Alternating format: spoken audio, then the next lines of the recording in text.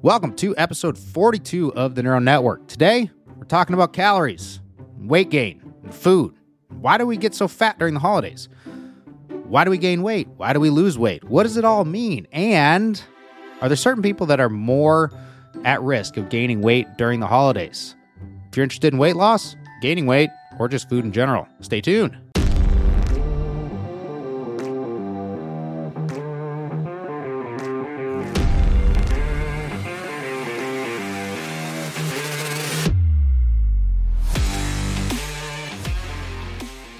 All right, so happy holidays, happy new year to everybody. I thought it'd be kind of interesting to have an episode today talking about some of the scientific mechanisms behind weight gain, weight loss, calories, all that kind of stuff, especially given this time of the year when it's very common to put on a few extra pounds, certainly to get ready for the winter hibernation. Although when it comes to humans, we certainly are not hibernators, so that just tends to stick around with us for a long time. And in fact, many studies tend to suggest that a lot of the year-over-year weight gain that tends to happen throughout adulthood is centered around the holiday season, such that a lot of the weight gain that happens in adulthood tends to be put on during the holiday season and then is never lost. And so year over year, it tends to add up to amass to the adulthood obesity that we tend to see in the U.S. And so, just as sort of a fun little thing, when I was sitting at the airport during a lot of the travel over the holiday, I was looking up some literature to see what there was about holiday weight gain and whether or not there's actually research studies that were done looking at holiday weight gain. And to no surprise, there were certainly a lot of studies that have been looked at in order to understand why it is that most people tend to gain weight during the holidays. And so all I did was I went into Google Scholar and I typed in holiday weight gain. And so for anyone that's unfamiliar with looking up research articles, Google Scholar is great. So there's a lot of different search engines, I guess would be a better word, that are available in order to look up scientific research paper. A popular one, of course, is PubMed, which gives you access to a lot of the research studies that have been done and published through the National Institute of Health. And it's, of course, run through that. And then there is something known as Google Scholar, which is Google's version of that, where you're able to get access to scientific articles. And I tend to use Google Scholar. It's just what I use in order to look up scientific papers and scientific information. And so if anyone wants to look up something and they want to see whether or not a scientific study has been done on it, Google Scholar is great. Just type it in, and then it just gives you the same little search bar that you have in normal Google, but you just type in whatever it is that you want to find scientific articles for, and it'll just give you an endless array of thousands of pages of scientific articles. And then, of course, each one is then going to go to a different scientific journal, and then you can just sort of do your own filtering as well in order to sort of tailor the results to whatever it is that you're looking for.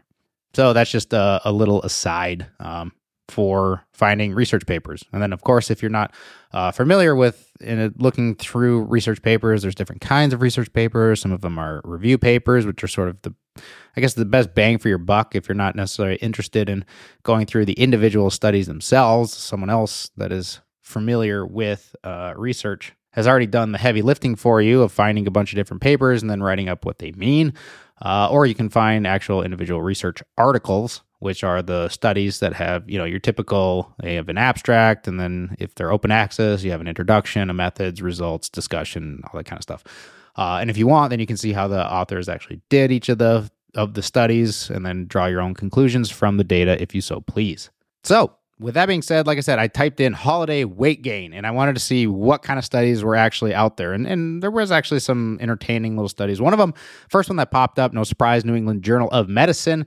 I think one of the most high impact journals that there is. It might be the highest impact journal that there is right now. So the impact factor of a journal is basically just, it gives you a number, and based on that number, it tells you sort of how highly impactful most of the research studies are within the journal. And so a higher impact factor is typically associated with a better journal. Not always the case now that a lot of it's electronic. But essentially what the impact factor is an average number of citations per paper within the journal. And so if you have a high impact factor, it means the papers within that journal have a very high rate of being cited. And so they're very impactful studies when it comes to other research going on. So that's sort of what sets that. And so typical impact factors around 2 to 4, even up to like 7 or 8 are relatively, you can look at them as relatively good journals. Like this is a good journal to publish your work in. And then you have some things like Nature and Cell and New England Journal of Medicine that have impact factors upwards of 50 or something like that, 50, 60, 70 that have just astronomical numbers. And so these journals are very hard to get research papers in, but for the most part, you can have a pretty good confidence with some of the papers that have been published within the journal because typically the higher the impact factor, the more stringent some of the reviews tend to be in order to actually get the papers into the journal. So for the first study that just popped up when I typed in holiday weight gain, it was called A Prospective Study of Holiday Weight Gain. So it just has the abstract here, which just says that it's commonly asserted that the average American gains 5 pounds or 2.3 kilos over or more over the holiday period between Thanksgiving and New Year's Day. Yet, few data support this statement. So this was a paper by Jack Yanovitsky, and the senior author was Nancy Sebring. And they are from, looks like a number of different universities or institutions, but Jack Yanovitsky, the first author is from National Institute of Health, National Institute of Child Health and Human Development. Okay, interesting. So what the paper was essentially doing, it says the methods here, which is quick, it says to estimate the actual holiday-related weight variation, we measured body weight in a convenient sample. Convenient sample just means that they sampled anyone that was around. That was easy to get. They did it on 195 adults. Subjects were weighed 4 times at intervals of 6 to 8 weeks. So that weight change was determined for 3 periods. Pre-holiday, which was from late September to early October to mid-November. Holiday, which was from mid-November to early or mid-January. And post-holiday, which is from early or mid-January to late February or early March. And then a final measurement of body weight was obtained in 165 of those original 195 subjects the following September or October, about a year later. So data on other vital signs and self-reported health measurements were obtained from the patients in order to mask the main outcome of interest. So basically they took 195 adults. They measured a ton of different things like blood pressure, heart rate, height, weight, all that kind of stuff. But the only thing that they were really interested in was the weight of these individuals. But by putting them through a battery of measurements, the people that were participating in the actual study themselves had no idea that the weight was what they were really interested in. And so it was sort of, it's a best attempt of what you do in some of these studies in order to try to keep the individuals from specifically doing things to manipulate their weight for the sake of the study. Otherwise, you're going to get some biased results. So what did they find? The mean weight increased significantly during the holiday period. So the gain was an average of 0.37 kilograms with the plus or minus 1.52 kilos. So for kilograms to pounds, it's 2.2. So if we just do a quick calculation here, we can do 0.37 times 2.2. So patients gained about a pound, roughly. Or I guess I shouldn't say patients. This were participants gained about a pound during the holiday period, but not during the pre-holiday period where the average was a gain of 0.18 plus or minus 1.49 kilos, which was not statistically significant, or the post-holiday period where they lost 0.07 kilos.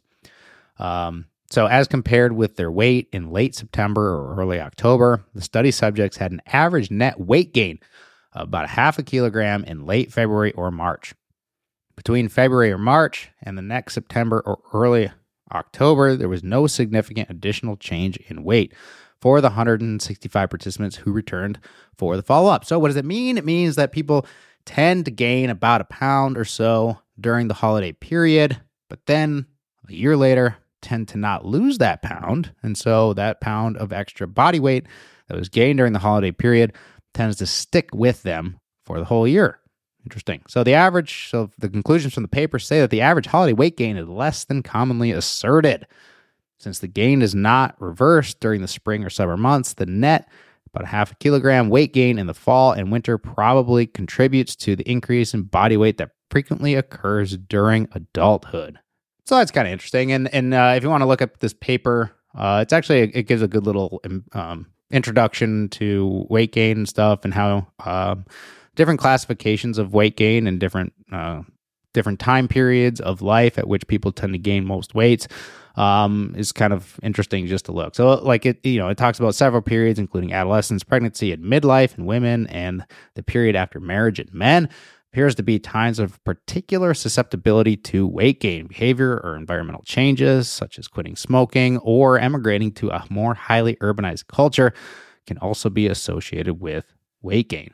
So anyways, that's kind of interesting because especially when it comes to weight loss studies. So weight loss research is tough. Like, hats off to those that are very good at doing weight loss research and getting at the actual mechanisms of weight loss, because it is very, very difficult, because there's different time periods at which people gain weight and different time periods at which they lose weight. And there's a lot of behavioral inputs into why people are eating more or eating less, or working out more or working out less, or they're stressed, or they're sleep deprived, or they're sleeping extra. So there's so many factors that go into modifying the actual behavior of people that is driving the weight gain and the weight loss. It becomes kind of a nightmare of trying to put people into different categories in order to understand why they might be gaining weight under certain circumstances and why they might be losing weight under other circumstances. And, I've always had kind of a weird relationship with weight loss. So for anyone that's unaware, when I was 18 years old, I peaked at a weight of about 315 pounds. So I was very morbidly obese. And then it took me about 3 to 6 months. I lost 150 pounds. And then I was a skinny boy for a little while. And then when I started to get into sports, I put on what I hope to be, muscle mass. And so I sort of stabilized around 200 pounds. So about 115 pounds lost. And I've kept it off for 14 years now. And so that's sort of been my journey with weight loss. And I did it I didn't do any sort of particular diet or any sort of regime or anything. I ate a lot less food. And when I say a lot less, I mean, I didn't eat that much. And I worked out every waking moment that I could. And so, to no surprise, when you don't eat a lot and you work out a lot, you end up losing a lot of weight. And so, ever since then, I've been very conscious of the weight loss. And I think a lot of the reason why I've kept it off for a long time is the fact that I really do not want to go back to how I felt when I was obese and morbidly obese. It was tough to move around. You're always out of breath. You're always sweating. You're just genuinely uncomfortable in your own skin, which I think is a thing that some people don't necessarily appreciate too much. And is that you don't realize how uncomfortable you are in your own skin until you actually lose the significant amount of obesity that you might be carrying around. And then you learn what it's like to have a little bit more, I guess, self-confidence in your own body, which is something that is very hard to grasp the concept if you've never felt one side or the other. And so what I think is driving a lot of the reason why that, I'm not terrified to put the weight back on per se, because I know how to manage my weight now, but what is the driving force of me diligently managing my weight is not wanting to go back to that feeling of being so uncomfortable in your own skin. And so it's a big driving, motivating factor for me. But nonetheless, it's always been interesting to sort of keep an eye on some of the different trends that are going around for weight loss and some of the different diets. And, a lot of it is just, looking from the sidelines just to see what kind of crazy stuff they're conjuring up next. And it's not to say that none of them work, because all of the weight loss plans can work, because they all have to come down to a common denominator. Like every weight loss plan, regardless of whether you're eating cabbage soup, regardless of whether you're doing paleo, you're doing zone, you're doing whatever, it all comes down to the rate limiting step in the physiological process of weight loss, right? And that rate limiting step is the amount of energy that comes in versus the amount of energy that comes out. And that is always going to be the rate limiting step. I cannot emphasize that enough. Like from a purely scientific perspective, get rid of the fact that I lost the weight and I've kept it off, right?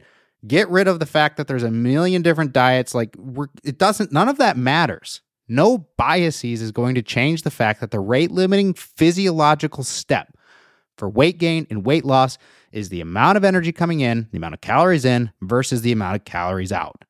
There's a ton of different things though that can affect the amount of calories that you're consuming, the amount of calories that are actually being absorbed from the food that you are consuming. There's a lot of different things that can affect the amount of energy that you're burning. So the amount of those calories that you're actually burning for different vital bodily functions and the amount of energy that you're sort of emitting, if you will. And all of those things can go in to affect the amount of calories in and the amount of calories out, which is why sometimes you'll hear these marketing schemes saying that it's not about calories in and it's not about calories out. It is. It always is. But it's not as simple necessarily as just saying, there's 100 calories in this granola bar, so I'm going to eat this granola bar and I'm going to have 100 calories put into my body, right? You might only absorb 90 calories of that 100 calorie granola bar under a certain condition. You might absorb 95 of it under a different condition. Heck, you might only absorb 50 of it under a different condition. Or if you have a tapeworm, you might not absorb any of those calories because you got to feed the worm. And so you could, let's say if you have a tapeworm, you could eat a lot of calories and you could absorb none of them. And so you could consume 5,000 calories and lose weight, right?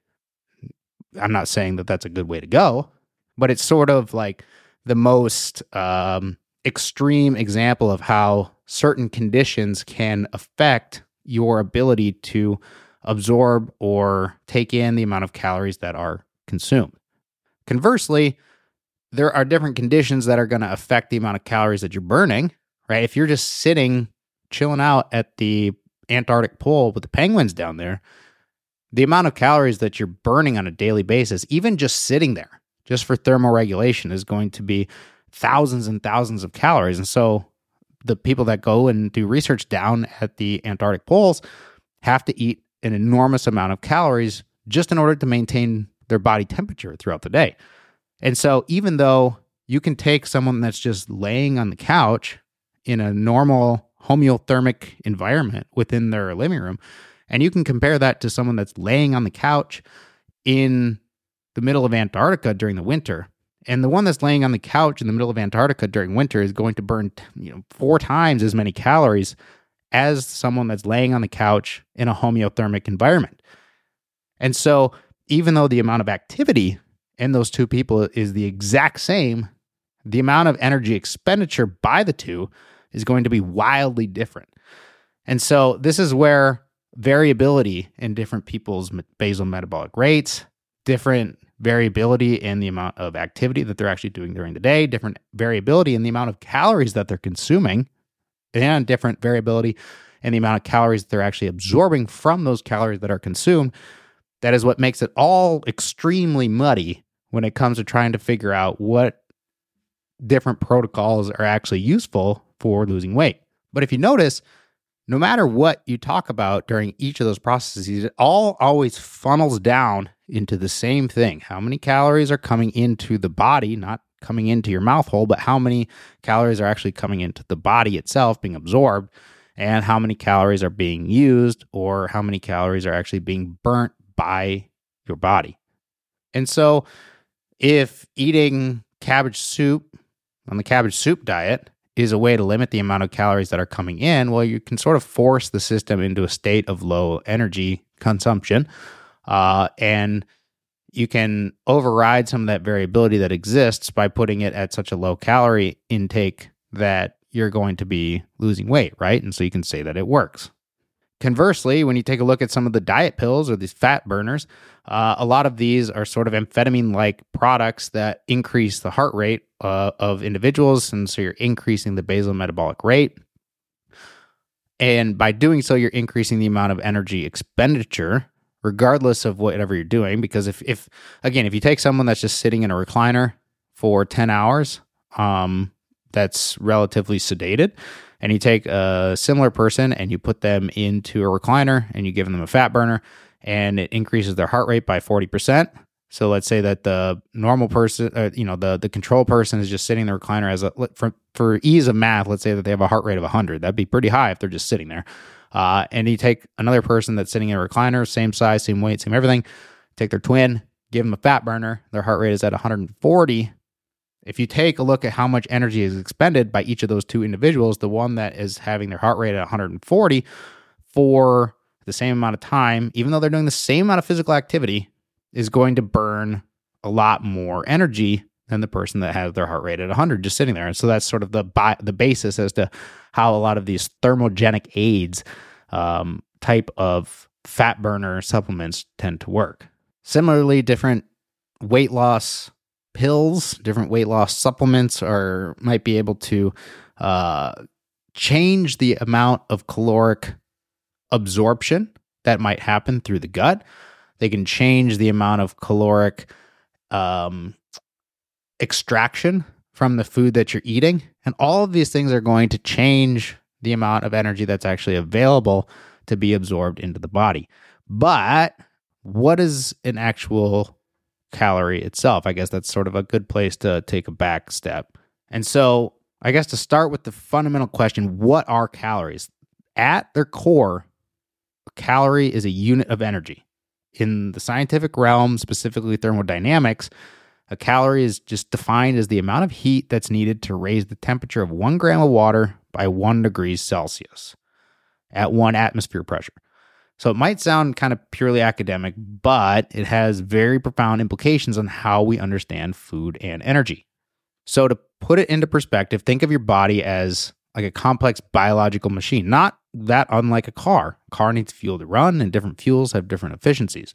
Similarly, our bodies need energy to function, and the energy comes from the food we eat, and we measure that in calories. But here's where it gets a little bit interesting. Not all calories are created equal in terms of their biological impact. We get our calories from 3 primary macronutrients, or what they're called: carbohydrates, proteins, and fats. Each of these macronutrients then has a unique role in our physiology and our metabolism. Carbohydrates, primarily polysaccharides, are catabolized into glucose, fructose, and galactose, monosaccharides that enter glycolysis and provide ATP, adenosine triphosphate, which essentially is the gas that goes into our body in order to actually run different metabolic processes. So it's the molecular currency, if you will, of energy. And so you can look at the amount of ATP that's derived from certain carbohydrates, and you can see how much energy they actually provide. Proteins, which are composed of amino acids, are not primarily energy sources. They're more akin to functional molecules that participate in structural, enzymatic, and regulatory roles. But, of course, in states of severe caloric deficit or specific metabolic conditions, amino acids can be deaminated and enter gluconeogenesis in order to form glucose, or the Krebs cycle in order to form ATP. Now, lipids, particularly triglycerides, are dense energy reservoirs.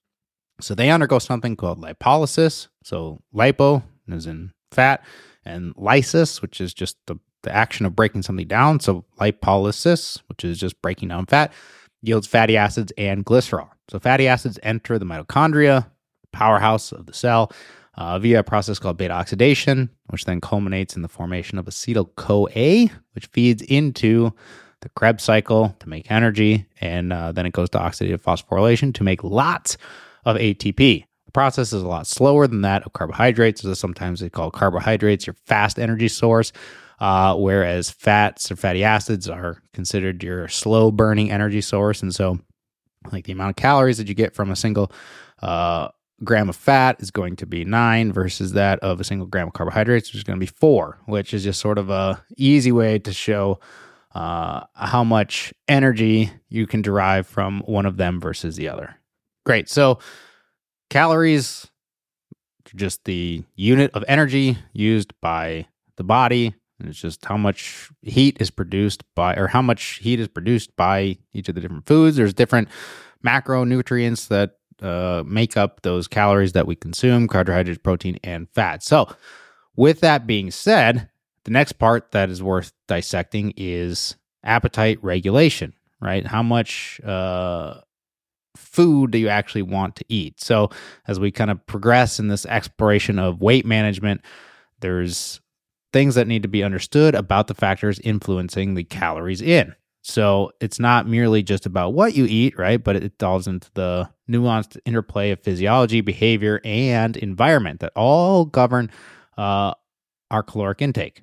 So appetite regulation is a very complex neuroendocrine system that involves many different hormones, things like ghrelin, leptin, insulin, and their interaction with various brain regions, including places like the hypothalamus. So ghrelin, which is a hormone, is often termed the hunger hormone, is secreted by the stomach, and it signals to the brain to increase your appetite. Leptin, on the other hand, produced mainly by adipose tissue, conveys the message of satiety. And so the amount of ghrelin being released at any given time is going to dictate in your brain how much you feel the need for hunger versus that of leptin. And so the way that the physiological systems are laid out is that when your stomach is empty, it sends out a lot of ghrelin to signal hunger for you to eat. In certainly times of starvation, the ghrelin in your bloodstream is going to be higher, which is going to signal for hunger. And leptin is primarily produced by fat or adipose tissue, which is fat. And so basically, when you start to accumulate more and more adipose tissue, the idea is that the leptin release is going to increase as a function of increasing adiposity, or the amount of fat. And so that the more fat deposits that are occurring within the body, the more leptin that's released, which is supposed to convey the feeling of satiety to prevent you from eating. And that's sort of the negative feedback loop that's been put forth within the beautiful interplay of physiological processes within the body. But of course, humans doing what they do best largely just ignore these and eat based on different behavioral inputs rather than the actual physiological system in order to tell them when to eat and how much to eat. It would be interesting, though, to see if there's a sensitivity to ghrelin and leptin that is a function of lifelong adiposity, if that makes sense. So it'd be kind of interesting to see, let's say, individuals that are at a higher... See, this is the problem. I was going to say individuals that are a higher risk of developing obesity. But the problem is, until they develop obesity, it's kind of hard to understand whether or not they're actually going to be obese. But regardless, the idea would be to figure out whether or not that people that are on a lifelong plan, if you will, of staying fit and not being obese, whether they behaviorally respond more to ghrelin and leptin, or the sensitivity to ghrelin and leptin is higher. And I understand that is always going to be the case. If you do a study and you look at the sensitivity to ghrelin and leptin with people of obesity, it's going to be lower. Like, I think that's pretty well established.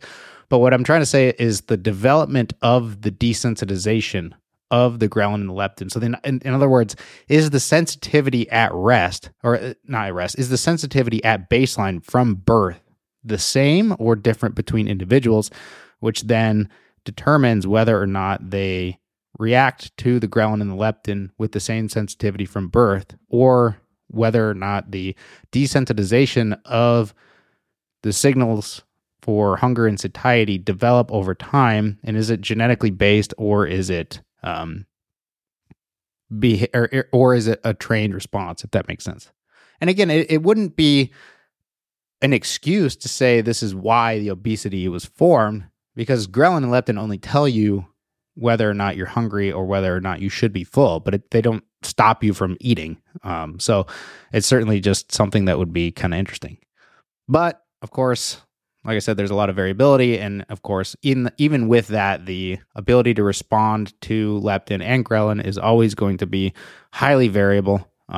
Many of the responses to different neuroendocrine dialogues is very nuanced, and it's influenced by a lot of different factors like circadian rhythm, psychological stress, and even the gut's microbiota, and metabolic byproducts that are produced. And so there's a lot of different things that sort of are already going to be intrinsically affecting the sensitivity to ghrelin and leptin. So I do not pity anyone that is going to take on that task of trying to understand it, but it is an interesting one nonetheless.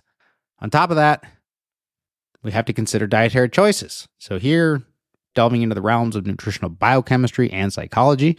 So the macronutrient composition of a diet, again, the carbohydrates, fats, and the proteins can differentially affect the satiety, the metabolic responses, and even the energy expenditure post-injection. So for instance, there's something called the thermal effect of food, which varies among different macronutrients. So protein, of course, has a higher thermal effect of food compared to carbohydrates and fats, which means that the energy is expended in processing the protein. So anytime that you eat food, there's a certain amount of energy that's necessary in order to break down that food. And so it's actually kind of interesting if you plot the amount of calories consumed versus the amount of calories burned in order to process that food. It's somewhat linear. And so the more food that you eat, the more energy it actually takes to burn that food off, which is kind of interesting. But anyways, regardless, for different carbohydrates, proteins, and fats, the amount of energy that it actually takes in order to burn that food is different. And so protein is tough to break down. And so the thermal effect of protein compared to carbohydrates and fats is that the thermal effect is greater. Additionally, of course, the glycemic index of foods influences insulin response and subsequent glucose metabolism, which impacts hunger and satiety. And so it's just something that's sort of interesting to take into consideration. And a lot of times you hear in these different designer diets to eat more protein. And, it's rooted in a fine idea, right? That it's harder to break down protein. And so it stays in your gut longer. And so you feel full longer and it burns more energy in order to actually digest the food. At the end of the day, I'm not sure that the thermal effect of food is going to be or the lack thereof is going to be the common denominator as why weight gain is seen in different individuals. I think it's sort of cutting straws at that point or cutting hairs at that point. But it's an interesting physiological concept that's sometimes even taken for granted. Sometimes I think like when teaching cardiac physiology and even lung physiology, it's interesting to see like excuse me, especially like with the coronary vasculature. So the actual blood that is being provided to the heart in order. So like the heart pumps blood. I think we all know that. Lub dub. Every time that it goes lub, it squeezes and it provides blood to the rest of the body. And so the blood that's coming into the heart and actually being pumped out of the heart isn't being used to actually provide the heart with blood. So the heart itself needs blood in order to get oxygen and nutrients because it's a muscle. And so you have different vasculature that goes around the heart that provides the heart muscle itself with blood in order to pump blood to the rest of the body, right? And so the analogy that I'm trying to make is that with food and with the thermal effect of food, you have to actually eat food in order to give the energy that's necessary in order to break down food, if that makes sense. And so the amount of energy that's necessary to break down the food then is different for each of them. Carbohydrates, protein, and fat. Great. So digestion then, which is the other portion of the process, food comes in, then it needs to be digested. And then the amount of food that's actually, or the amount of energy that's actually absorbed from that food is going to determine how many calories are actually being put into your body rather than the amount of calories that are just being actually put into your mouth and into your stomach. Those calories or that energy actually, or the metabolic byproducts of the food that you're eating that are actually absorbed into your body to provide the source of energy can be regulated by the amount that's absorbed from the gut. So digestion begins in the mouth and then the stomach, but the most intricate part of the nutrient absorption occurs in the small intestines. Here, something called the brush border, which is a densely packed array of these things called microvilli, which are just little comb-like structured things, significantly amplifies the absorptive surface area. And so while the small intestines itself is, if you take them out and you lay them linearly, the small intestines of a human is very large, right? And it's all just sort of folded up into the stomach, or, into your, if you just look at your gut, stomach itself is a different structure, of course. But all along the line of the small intestines are these microvilli that even amplify exponentially the amount of surface area within the border of the small intestines themselves. And then all along those microvilli, you have certain transporters that are transporting nutrients in to the body where they can actually be used. And so for example, like carbohydrates are broken down into monosaccharides and are absorbed primarily via sodium-dependent transporters like the SGLT1 and facilitated diffusion through glucose transporters or GLUT transporters, GLUT, glucose transporters. That's what it stands for. Proteins, of course, are reduced to amino acids and small peptides. They utilize various transporter mechanisms, including things like sodium-coupled amino acid transporters. And then lipids have their own particularly fascinating thing. So lipid absorption comes following the emulsification by bile acids. So bile acids emulsify the fats, and the lipids are then broken down into their free fatty acids and monoglycerides. So then they diffuse into things called enterocytes and are re-esterified to form triglycerides. So they're sort of broken down, absorbed, re-put back together once they're on the inside of the body. And then once they're put back together, they're packaged into something called chylomicrons, which then exit the enterocytes via a process called exocytosis, which marks the end of their remarkable journey from digestion to systemic circulation.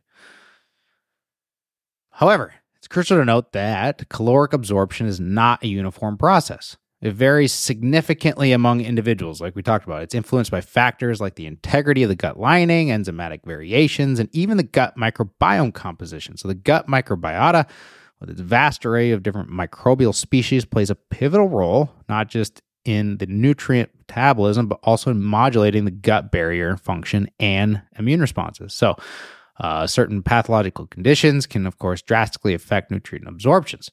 Conditions like celiac disease, Crohn's disease, and even chronic pancreatitis lead to malabsorption, which can significantly alter the caloric landscape that our bodies can utilize. Similarly, things like antibiotics can wipe out gut microbiota, which are going to change the amount of nutrient absorption that you're actually going to have. And so, kind of to summarize, the calories absorbed is, of the calories in, calories out, is a kind of a complex interplay of many different anatomical structures, biochemical pathways, and individual physiological variations. And so it's not always it is always calories in, calories out, but there are many different things that can affect the calories in. And the key is that it's variable. And variability is oftentimes a frustrating thing. But once you can appreciate variability as a system, or a variability as a feature of the physiological system and not just a bug of the system, then I think it's a lot easier to appreciate or to learn how many of these different physiological functions work. And so it's very easy to say, well, just tell me what to do and I'll do it. But it's hard when everyone has their own way of responding to different protocols. And so while one weight loss or one, dietary protocol might work for one person, it may not work for the other. And that's not to say that that's a bad thing. It's just a feature of individual physiology. We're not all clones. And as such, the food composition that's being eaten by one person, the amount of nutrients that are absorbed from that specific diet is going to be different than that of the next person. And so while eating a paleo diet might work really well for getting a lot of nutrients for you, it may not work at all for someone else, and they may end up being nutrient deficient. Similarly, if you're eating a diet of spinach and fish and it's working wonders for losing weight, but it's not working for the next person, it doesn't mean that there's anything wrong with the diet, or it doesn't mean that there's anything wrong with how you're following it. It just means that the amount of nutrients that are absorbed from that diet for you are different than that of the person next to you. And so being able to be flexible and not to be scared of something not working is going to be, in my opinion, the best way to go. But it's tough because when you come at it from that perspective, you actually have to be consciously accountable for something working and something not working. And so if a certain diet isn't working, you have to just be able to suck up the pride and say, okay, it's not working. I'm going to do something else that's going to change the amount of nutrients that I'm absorbing, and it's going to change the amount of calories that are being absorbed and the amount of calories that are being provided to my body. And then that's going to be balanced with my energy intake, my energy expenditure, which is then going to determine the overall net effect of weight gain or weight loss.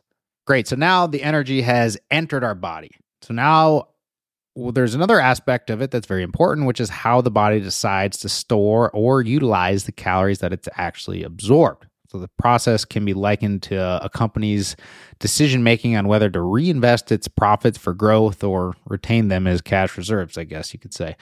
And so the primary hormone governing this decision is insulin. So think of insulin as the financial advisor of the company that guides where the resources, in this case, glucose and fats, should be allocated. In the presence of insulin, glucose uptake increases in muscle and in adipose tissue, which promotes glycogenesis, which is the formation of glucose and subsequent storage as glycogen, which is similar to short-term investments in the corporate world, if you will.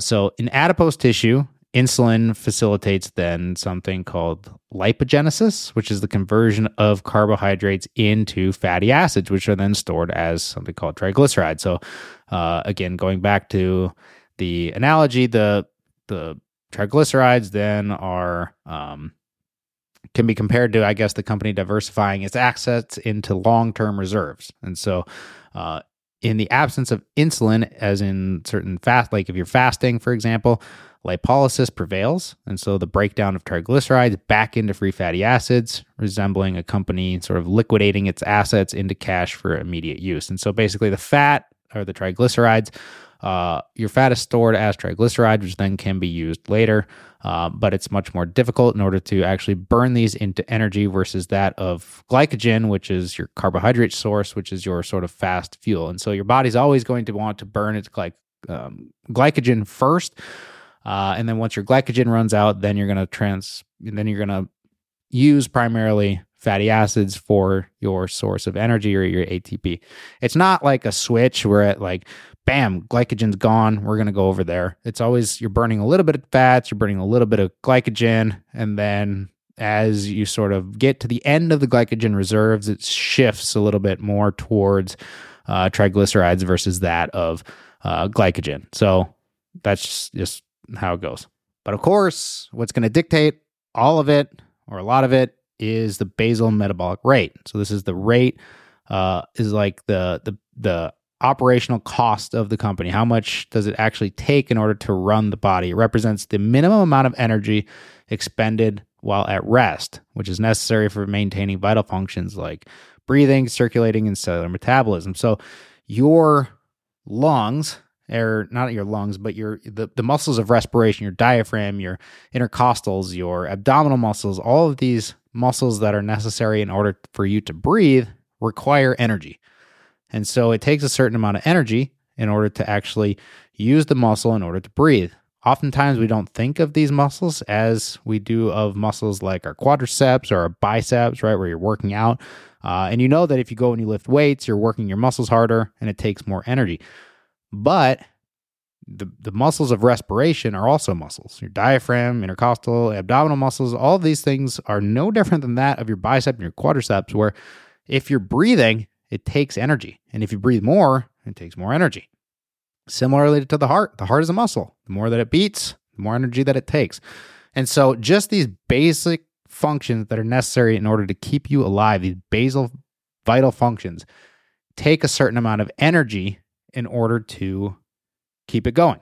This is also why sometimes with obese individuals, the amount of energy that's expended during certain physical activity or at rest is always going to be higher than that of someone that's less obese. And so this is why sometimes when you go on a weight loss plan, you get a lot of weight loss initially. Some of that comes from water weight, of course, but once the water weight's gone, the actual weight loss tends to happen faster the more obese the individual is, and then it slows down as you get there. And because the fact of the matter is that the more obese that you are, the higher the basic metabolic rate is. And that's just because it has different workloads. If you're more obese, the amount of energy that it takes in order for the diaphragm, the abdominals, the intercostals, these muscles of respiration to actually contract becomes a lot more difficult. It has to overcome the excess weight on your chest. It has to, now the muscle has a load that it has to overcome,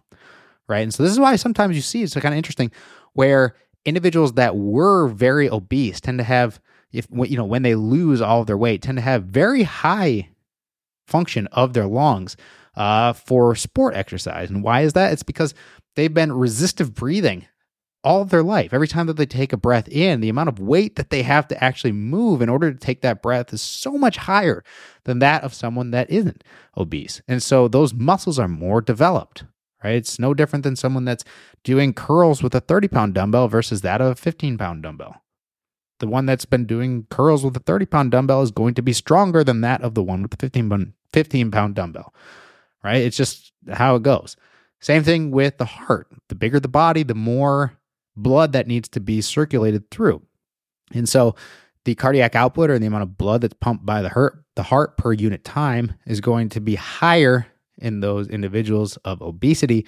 And so the amount of energy that your heart actually consumes in order to pump that blood is going to be higher. So that being said, the basal metabolic rate, then the amount of energy that it takes just to have vital functions to keep you alive, varies among individuals, and it's of course influenced by factors like age, sex, muscle mass, genetic predisposition, all these things. But besides insulin, other hormones like glucagon, cortisone, and thyroxine, your thyroid hormone, thyroxine, play significant roles in metabolic regulation. And so glucagon, acts as insulin's counter-regulatory hormone, and it promotes glycogenolysis, which is the breakdown of glycogen. Sometimes when it comes to understanding terms of physiology, it can be a little bit tricky. But what you'll notice is a pattern. A lot of these things are either genesis or lysis. And so glycogenesis would be the formation of glycogen. Glycogenolysis is the breakdown of glycogen. So lysis, again, means breakdown. Look at the word in front of it, glyco, which is sugar. So breakdown of sugar, glycogenolysis. And then gluconeogenesis, which is just the formation of sugar. So glycogenolysis, which is the breakdown of glycogen, goes to gluconeogenesis, which is the formation of sugar. So carbohydrates are stored as glycogen. That glycogen is broken down by a process called glycogenolysis, which then goes to feed into gluconeogenesis, which is the formation of sugar. So you take carbohydrates, store them as glycogen, you break down the glycogen, forms into sugar, your body uses the sugar to make ATP.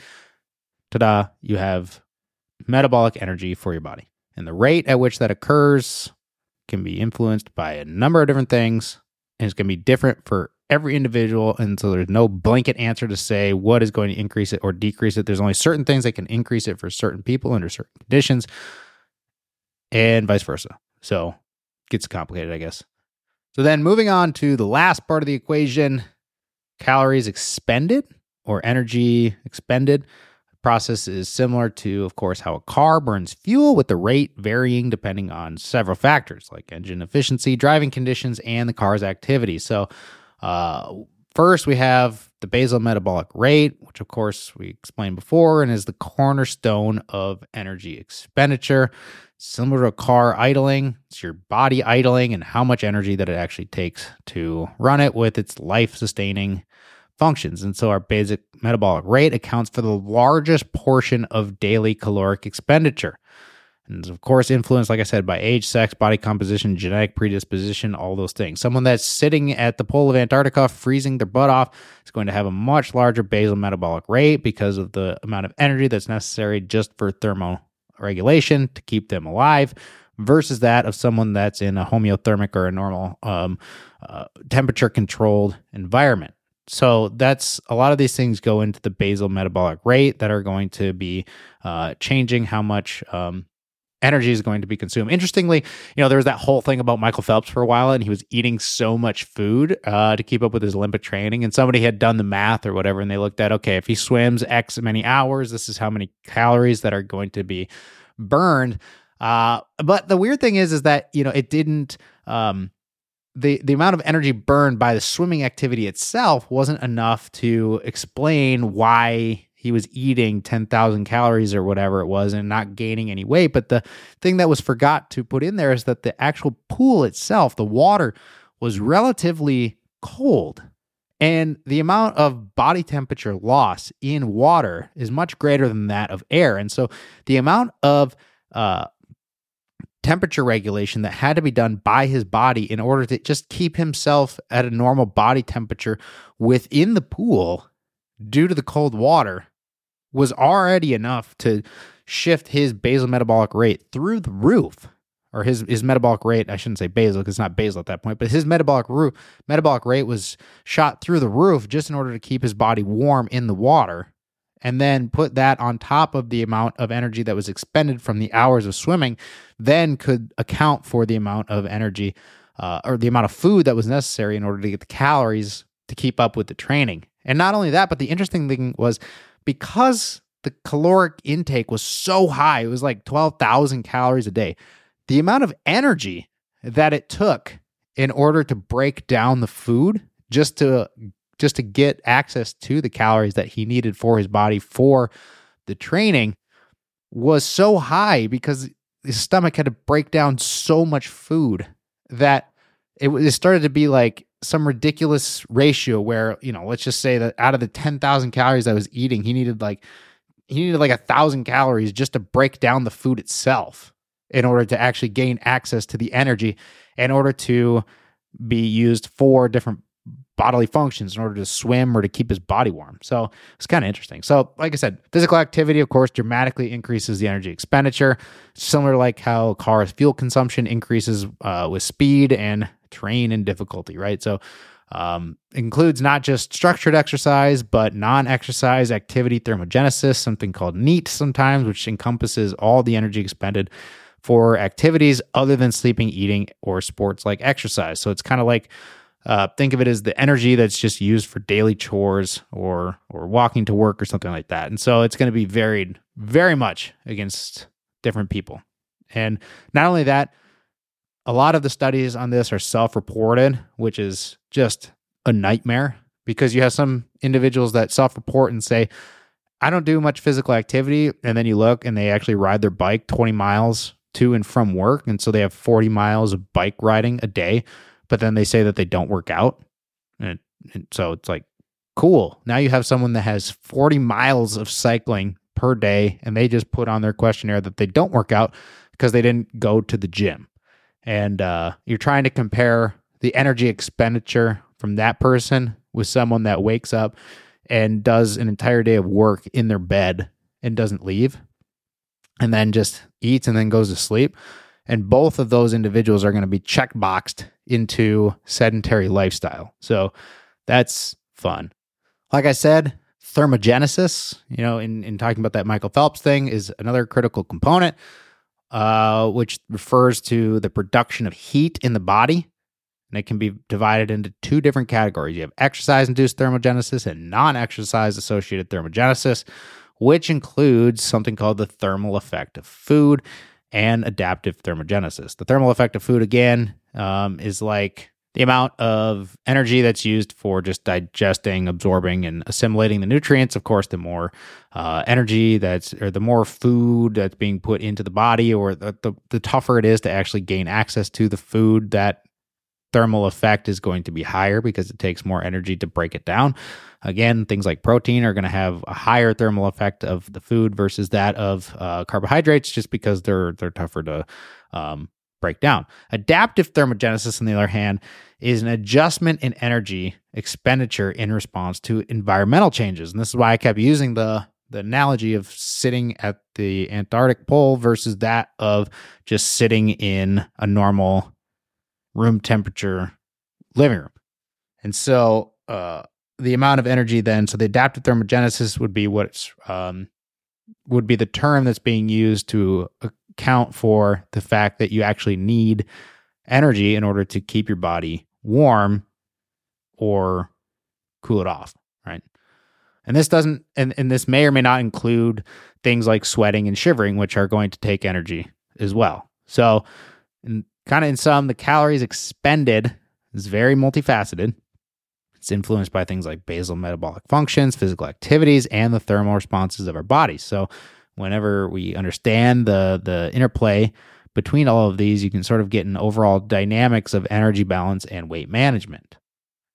So then, of course, comes the last part, which is the behavioral aspect of energy consumption and energy expenditure. And so when you venture far into the exploration of weight management, it's very imperative to recognize that the complex puzzle extends far beyond the simple calculus of calories in and calories out. It's always going to come down to calories in, calories out.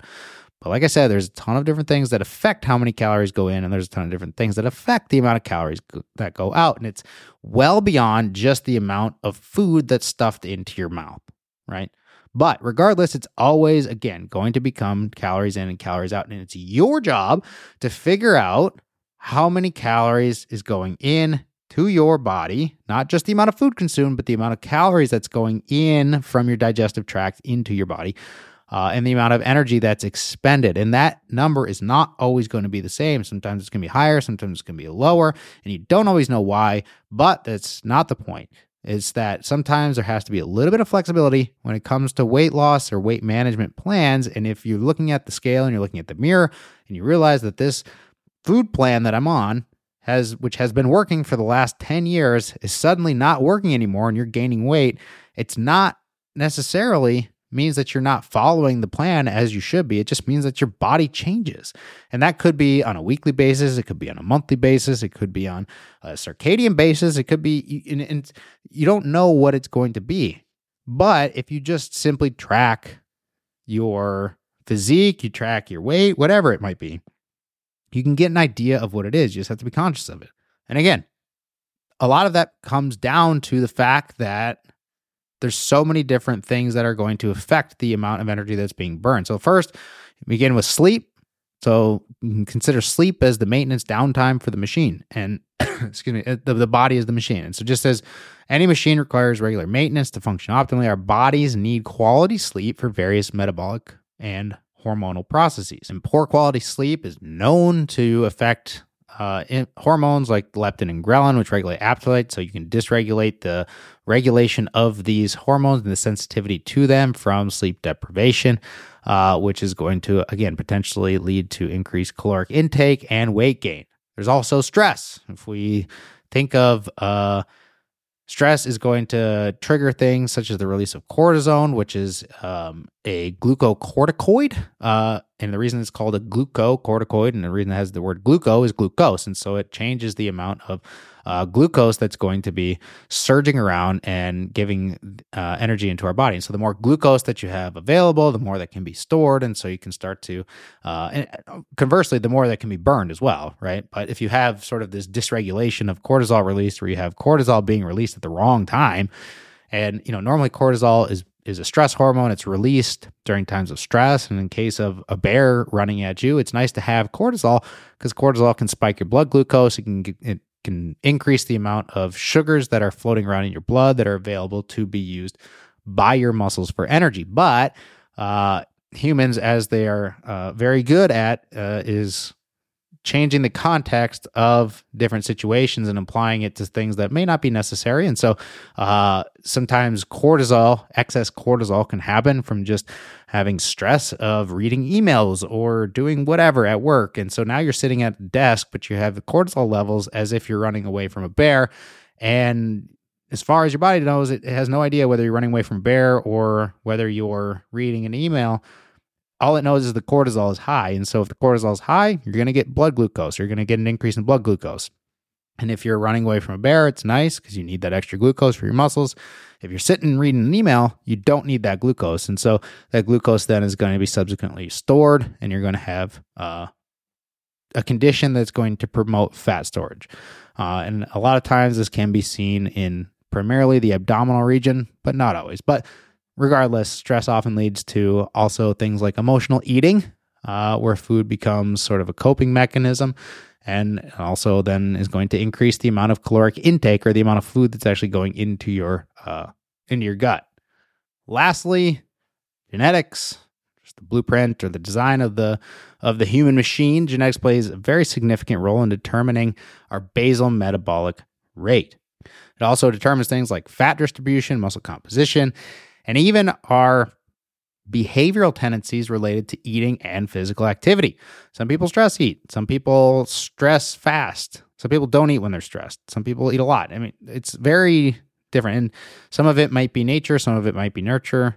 It's kind of hard to control for, but we can't alter our genetic makeup. So understanding its impact on weight management can help tailor a more effective and personalized strategy. But again, it's all going to come down to, regardless of you knowing your genetic makeup, the more important thing is to just understand how much you're eating versus how your body composition is changing. And it's not always going to be a fixed process. So with that being said, somehow we have already gotten to an hour of weight loss. And so we only got through one of the papers of a prospective study of holiday weight gain. But quickly, the other papers, one of them is called The Effect of Holiday Weight Gain on Body Weight in the Journal of Physiology and Behavior.